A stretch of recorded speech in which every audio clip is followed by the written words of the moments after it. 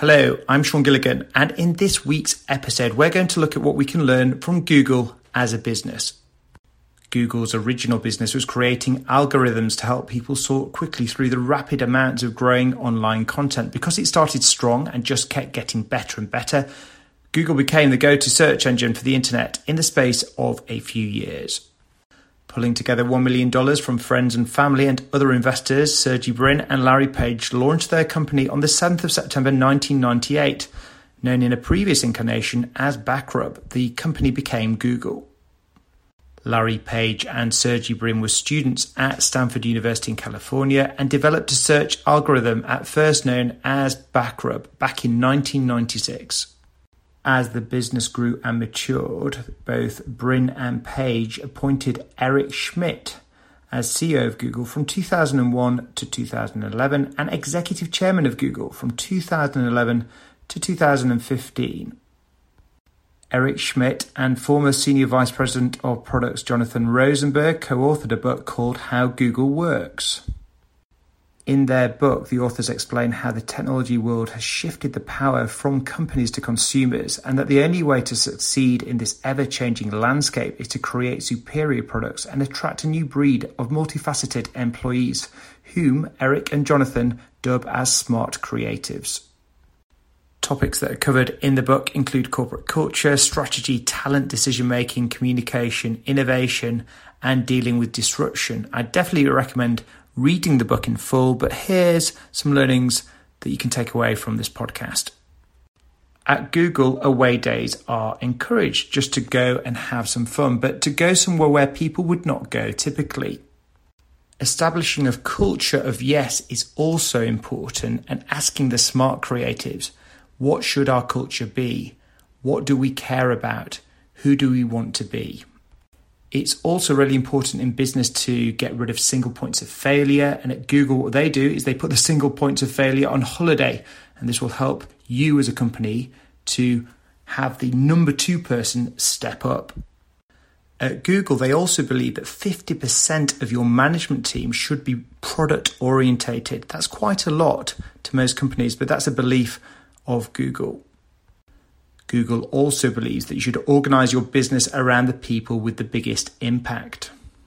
Another hint and tip was to do reorganizations in a day. This allows people to self-organize and gets rid of the uncertainty.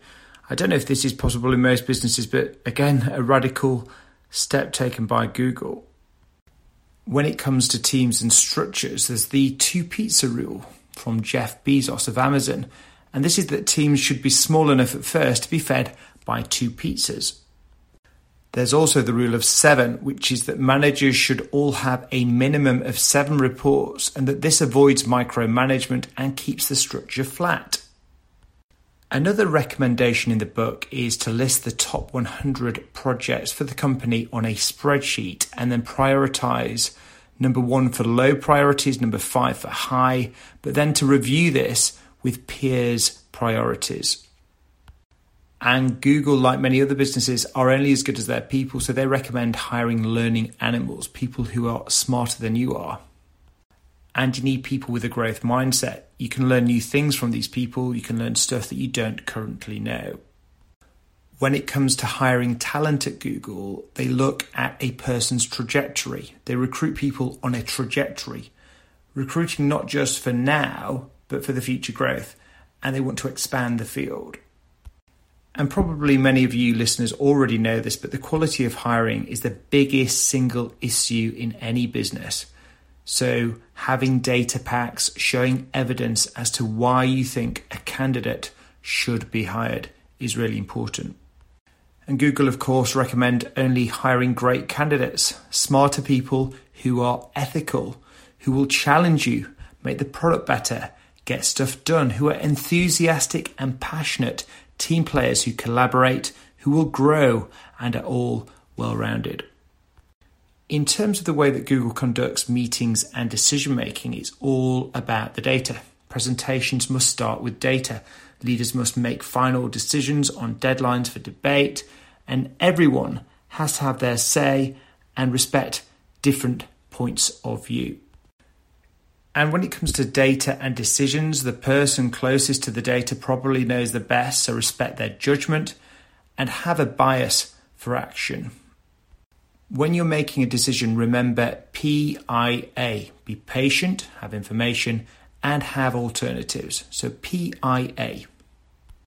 And part of the Google culture is to meet every day. Fewer people is always better. Finish on time and meet on time. What you want in these types of meetings are snippet status updates on key projects, shared with everyone, and give the truth. And when it comes to key tasks, staff should know where they are on key tasks and what is owed. One interesting insight from Google is that the board reports are shared with the entire business, barring any legal issues which are redacted. But that's the sort of transparency that there is within the organisation. Google also believes in self-review. Writing a self-review report is better than a 360. Criticize yourself and share it with everyone. And at Google, relationships, not hierarchies, are what's important. So for the first 3 weeks of a job, a person would listen and understand the issues of the business, but also do the small talk on understanding people's families and the names of their kids. Google is a Goliath when it comes to launching new products and innovating, and being right for the user is the most important thing. Always do what is right for the user. The user experience is as important as pounds and dollars to the business. Prove the value in the user experience. And when it comes to creativity, actually having some constraints fosters creativity. So this idea of hiring good people and then just leaving them alone. And Google believes in failing well, failing quickly, learning from it, and not firing anyone. Gmail was wildly successful as an email platform developed by Google with powerful search, but they've also had their fair share of flops with things such as Google Plus, which they've had to kill off. There are fans of Google and there are foes, but the corporate mission of Google to organize the world's information and make it universally accessible and useful is something that Google most certainly has done over the last 20 years and will continue to do so. To finish off, I think it's probably worth looking at Google's 10 core values, which are to focus on the user and all else will follow. It's better to do one thing really, really well. Fast is better than slow. Democracy on the web works. And you don't need to be at your desk to need an answer. You can make money without doing evil. There's always more information out there. The need for information is across borders. You can be serious without a suit, and great just isn't good enough. So in summary, we've got to challenge the status quo. We've got to try lots of stuff and keep what works. Traditional business experience is no longer an advantage. And if you hire great people and have big goals, you will probably succeed. I've been Sean Gilligan, and thank you for listening to this episode on what we can learn from Google. If you've enjoyed it, do share on social media and subscribe. And until next time, thanks for listening and bye for now.